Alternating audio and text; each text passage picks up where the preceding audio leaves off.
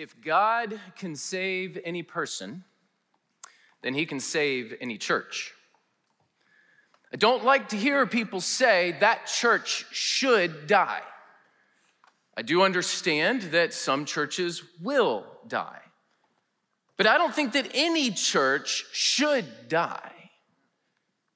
That's like saying that Jesus' bride should die, and I don't think that that is the right perspective. If God can save any person, he can save any church. I believe this to my core. When you are presented with someone who is receptive to the gospel and they're standing before you and you're sharing the gospel with them, I believe that in that moment, God could save them. If God can save any person, he can save any church. My first congregation that I led was a megachurch of 6 people.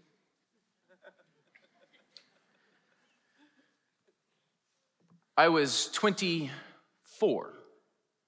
My wife, well, she was my girlfriend at the time. She was in college.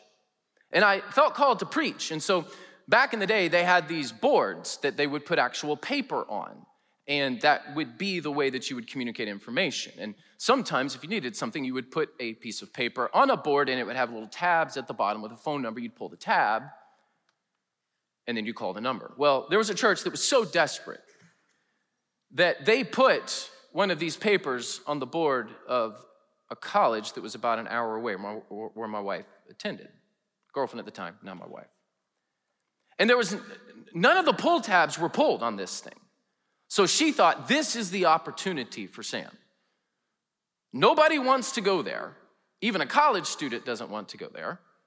So this is where Sam needs to go. I arrived at the church. There were 6 people. I'd prepared a resume for them. I handed it to them. They handed it right back. They didn't even open the envelope. Herbie, the lone deacon, just asked me, "Can you preach?" I said, "I've never preached before, but I will try." Then he looked at my girlfriend, now my wife, Erin, and he said, "Can you play the piano?"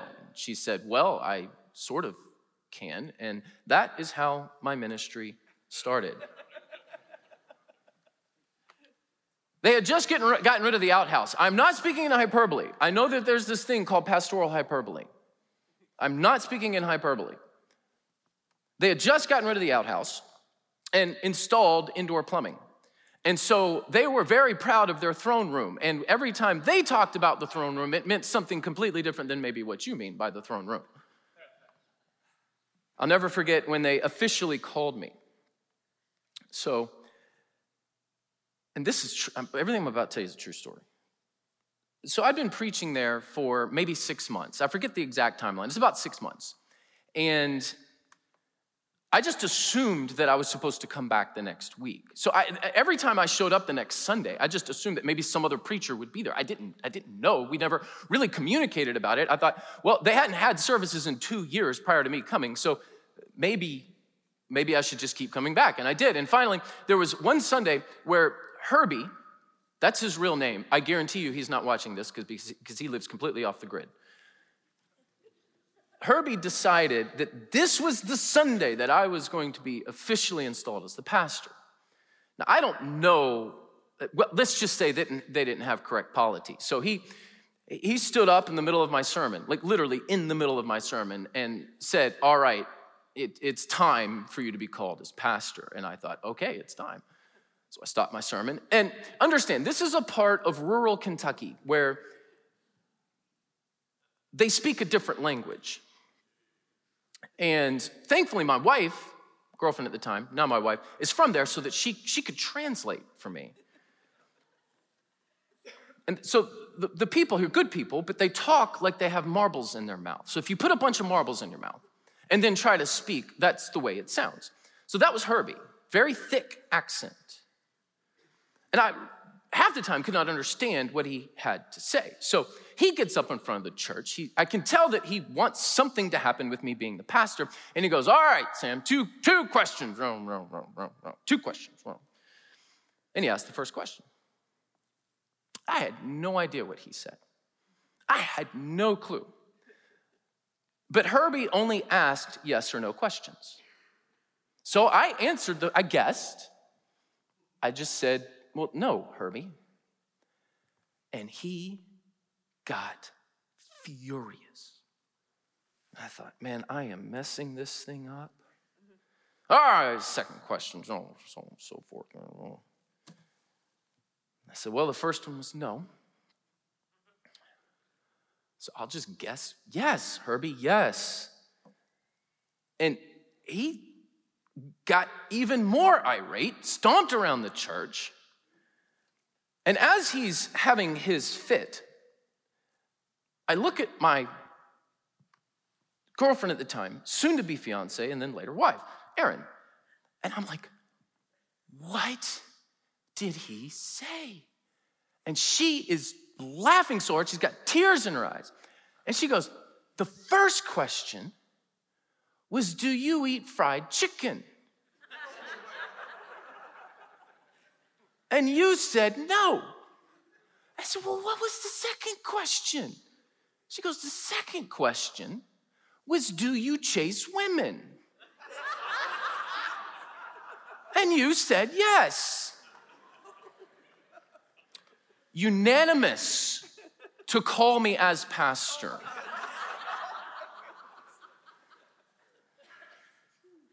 We had more problems than people. We had no money. We had a 24-year-old pastor who had not even read the Bible fully through yet. Here I am preaching God's word. And I have not read Genesis to Revelation. I had no idea what I was doing. No clue. No air conditioning. That was our first capital campaign. That's a whole nother story. Herbie wanted to go door to door. I thought he meant evangelism. He was thinking capital campaign. We go knock on doors. I'm sharing Jesus. He's asking for money. It was just... But God worked. An unhealthy church, an ill-prepared pastor. God often takes two negatives and makes positive. God knows math. That tiny little church of 6 grew to about 40 people. And when everyone asked, how's the church going? I always gave them the rate of increase, not the raw number of increase, because it sounds so much better when you say we've grown by like 3,000%, right? I doubted myself all the time. And that's really what I want to talk to you guys about. I've got some great and funny stories I could tell you of all my mistakes, particularly as starting as a very ill-equipped pastor at 24 years old. I wouldn't change it, by the way. God just threw me into it. I'm glad he did. But I had all sorts of doubts. I'm a city boy. That was a country church. I was driving 2 hours one way to get there. I was bivocational. I tithed more than whenever they paid me, when they could. I mean, my tithe was more than what they paid me. It was a very awkward sort of thing. They would reach into the plate and just, after the service, just pay me out of the plate. I'm like, I don't like this. So I was bivocational, I had a corporate job. I was untrained. I just started seminary. I just started. I was not married, although I did have a girlfriend who became my wife. I was inexperienced. I had literally preached maybe 2 sermons before I went there. My only deacon had more tattoos than teeth. He smoked Marlboros in the back of the church when he got bored with my sermon.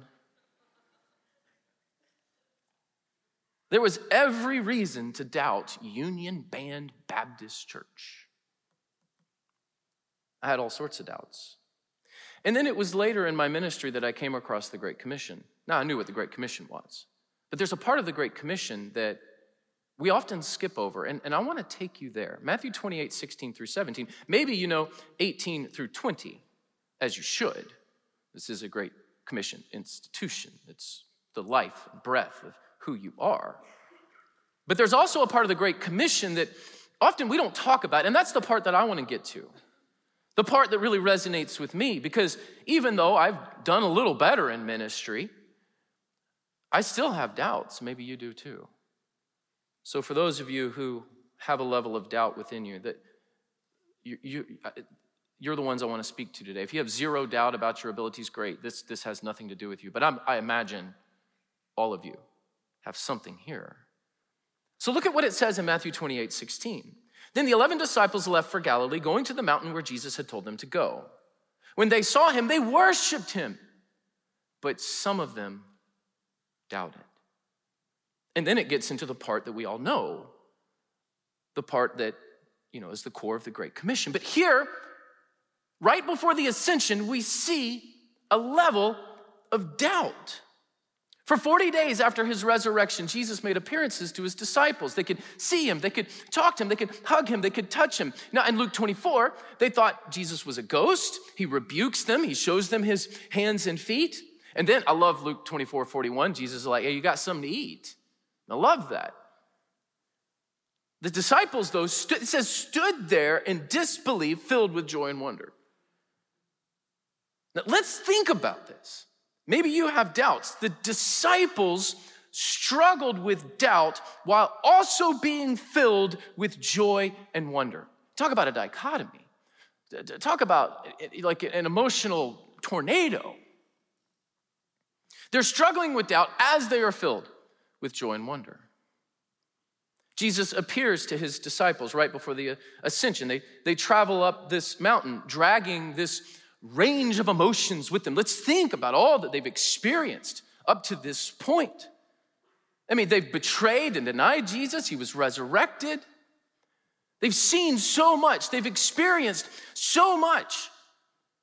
And here they are. They're standing on this mountain, and Jesus is about to launch into the heavens. When they saw him, they worshiped him, but some of them doubted. It is far too easy to skip over that part of the text and jump right into the heart of the Great Commission, which I do believe is critically important. Don't get me wrong.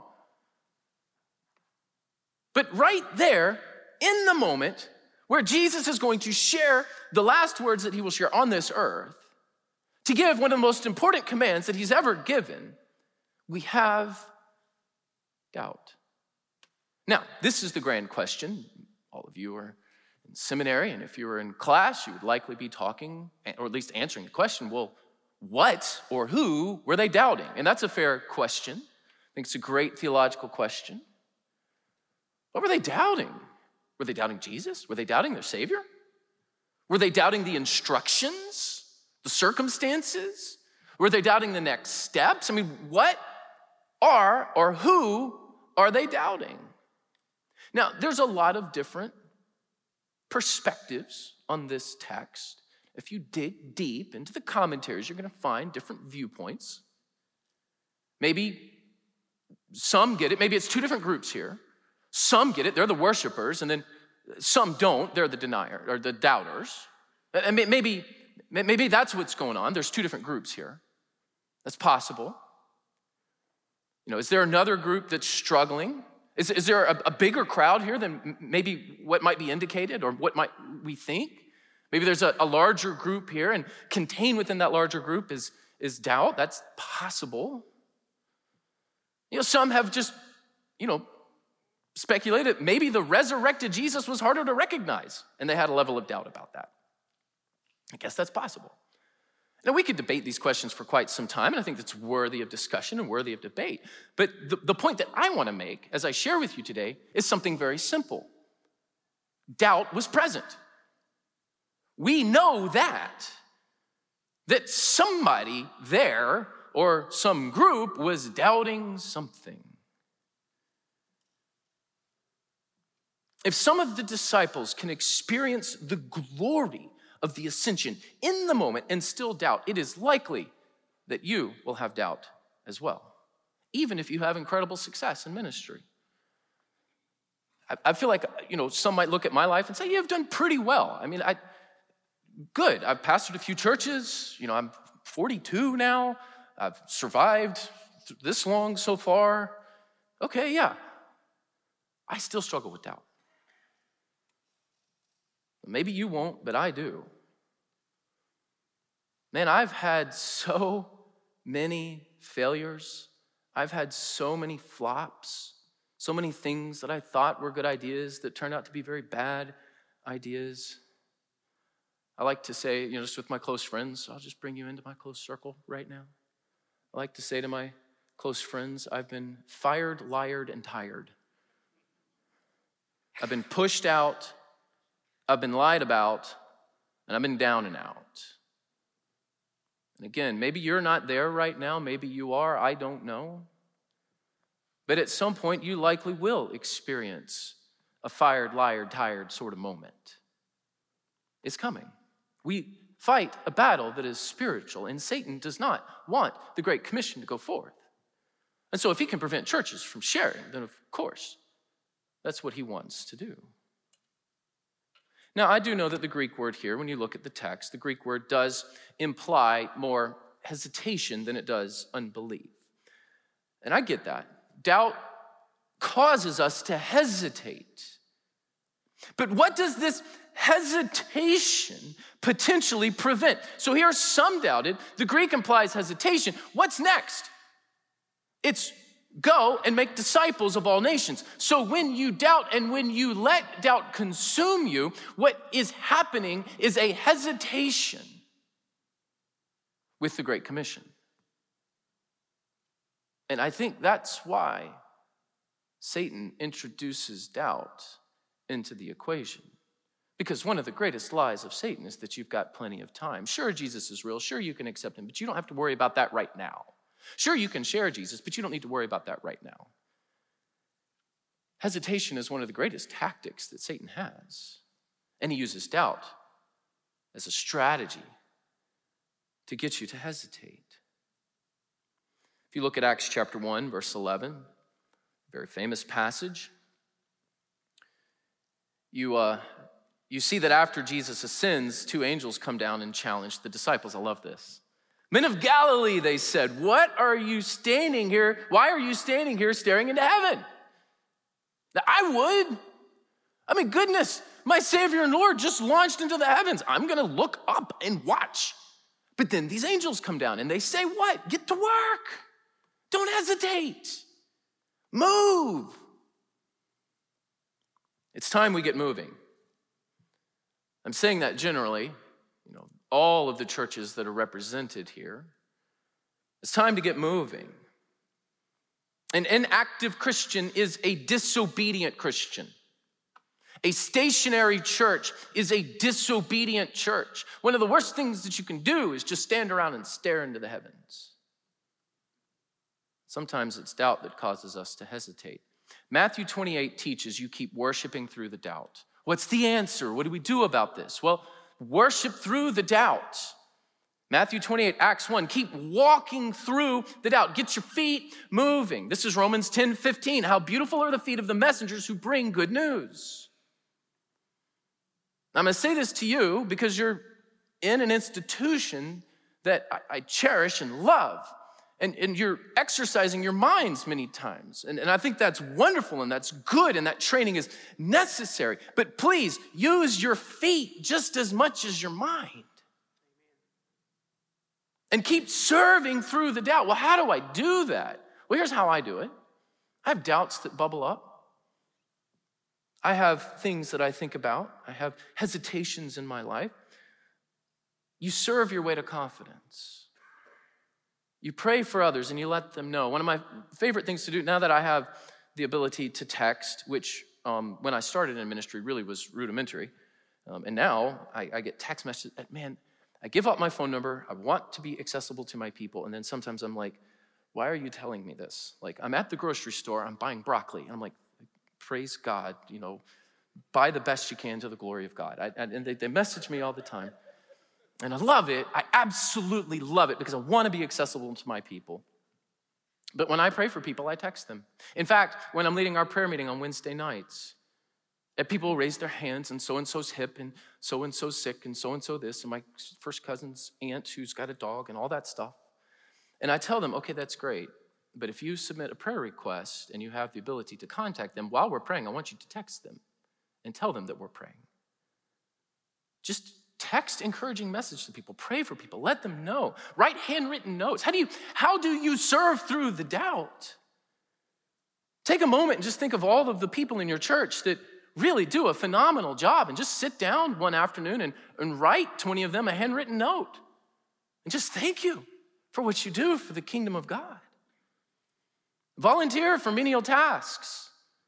I was literally, this is such a dichotomy this week because we had our treat street, which is like a fall fest, Halloween, and my job is to take out the garbage afterwards. And I literally took out the garbage, and then I come here and preach at seminary. It's like this, just a crazy dichotomy there.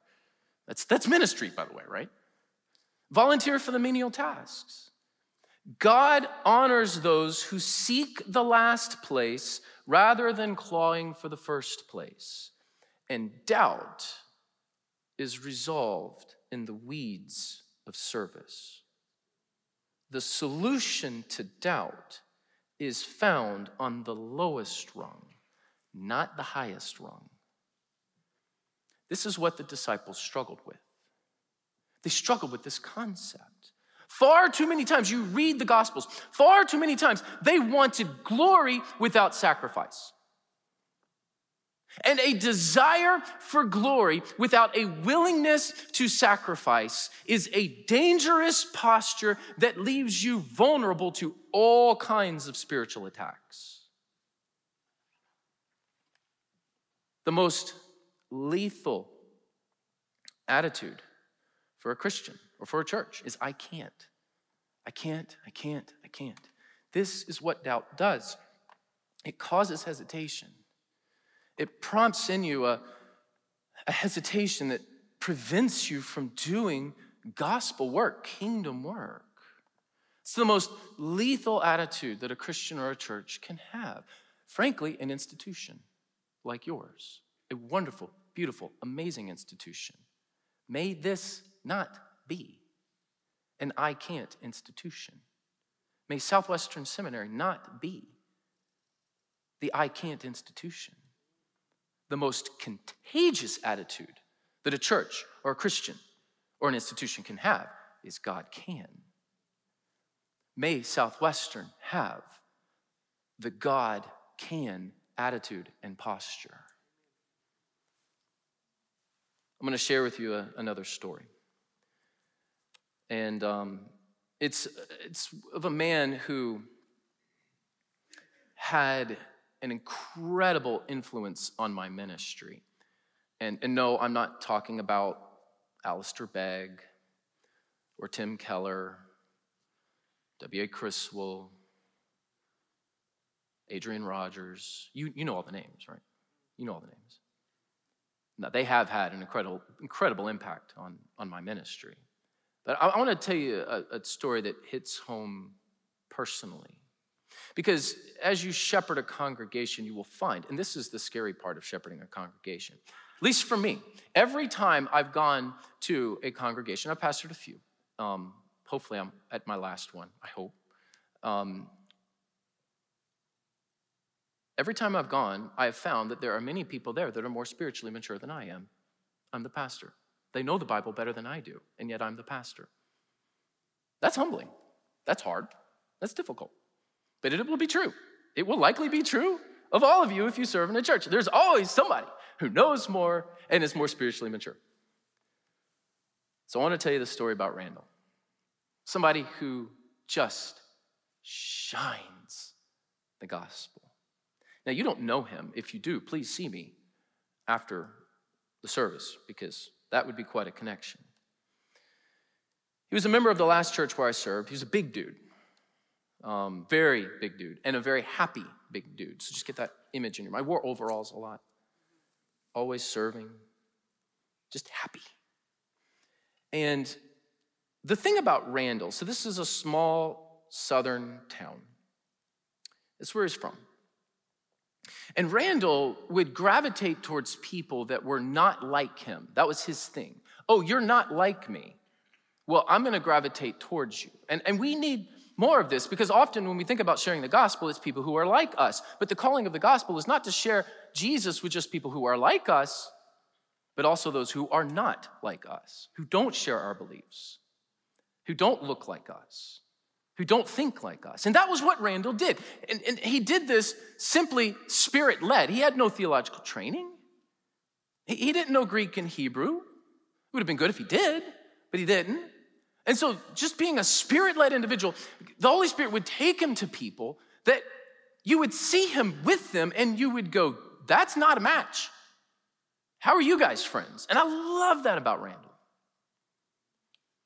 There was this one Sunday.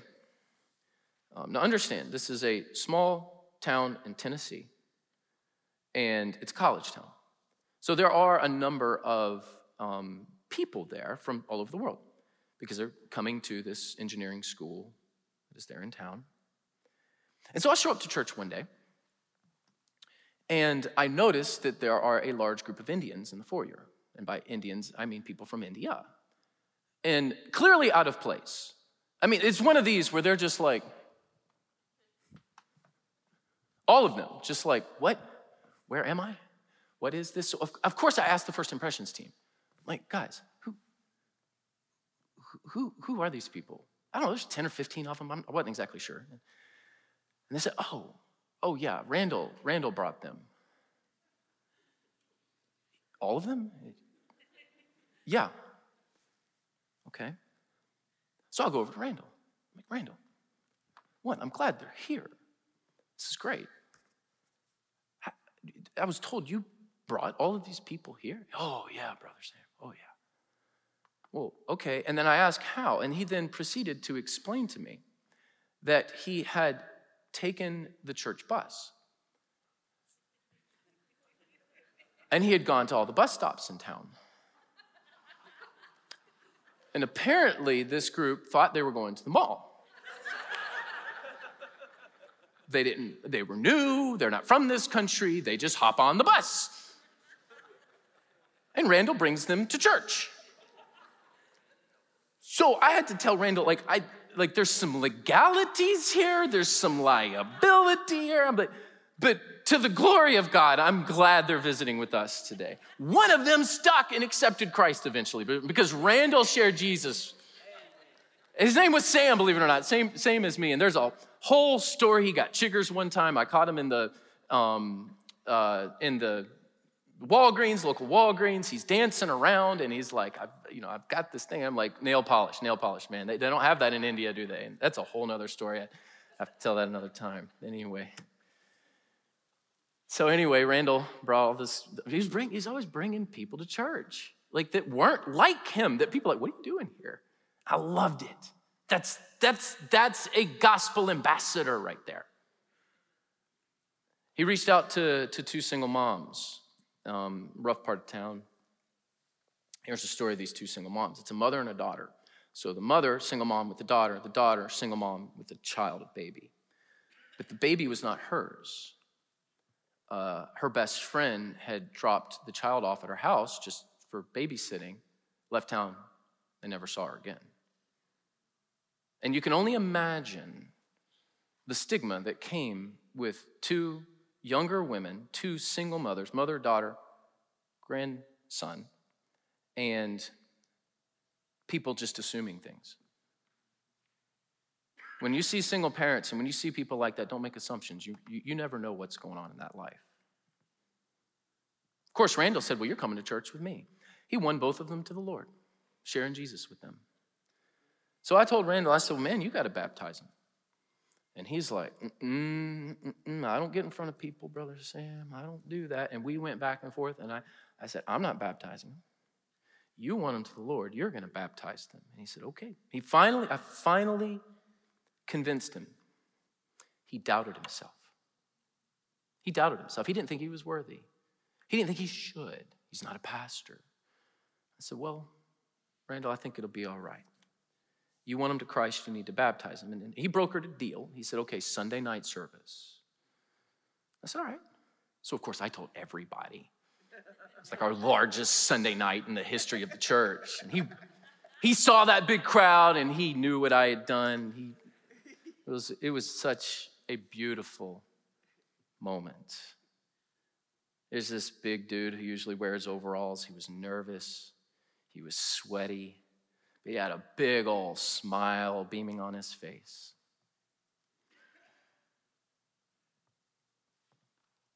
He baptized those two women. Everyone had tears in their eyes. Everyone was joyous. Smiles everywhere. Randall walked out of the baptistry, had a massive heart attack, and died. And I felt terrible. I remember sitting with his widow and being like, I think I killed Randall. I mean, like, I told him he had to do this, and it prompted this heart attack. And I'll never forget what she told me. She said, no, God had foreordained his death. It was his time. But because Randall was faithful, and because Randall pushed through that doubt, he worshiped through the doubt, he walked through the doubt, his very last words on this earth were in the name of the Father, Son, and Holy Spirit. Maybe you're tired. Maybe you're liard. Maybe you're just struggling right now. Maybe you doubt right now. What I'm about to tell you is very hard, but I believe it to be true. You must approach the throne of God ready to collapse into the arms of Jesus. If you live a comfortable life and waltz into heaven refreshed, you have not lived the way that you should live. I know that that's hard, and I know most of us gravitate towards comfort. That's what we all do. But if that is your posture in ministry, and if that is how you live, you are not living for the glory of God. You're not living for the kingdom of God. Approach the throne of God, ready to collapse into the arms of Jesus. Because when you stand before God, and we all will, he's not going to say, well done, good and faithful businessman or woman. He's not going to say, well done, good and faithful school teacher. He's not going to say, well done, good and faithful athlete. He's not going to say, well done, good and faithful megachurch pastor. But what will he say if you do your job as kingdom ambassadors? Well done, good and faithful servant.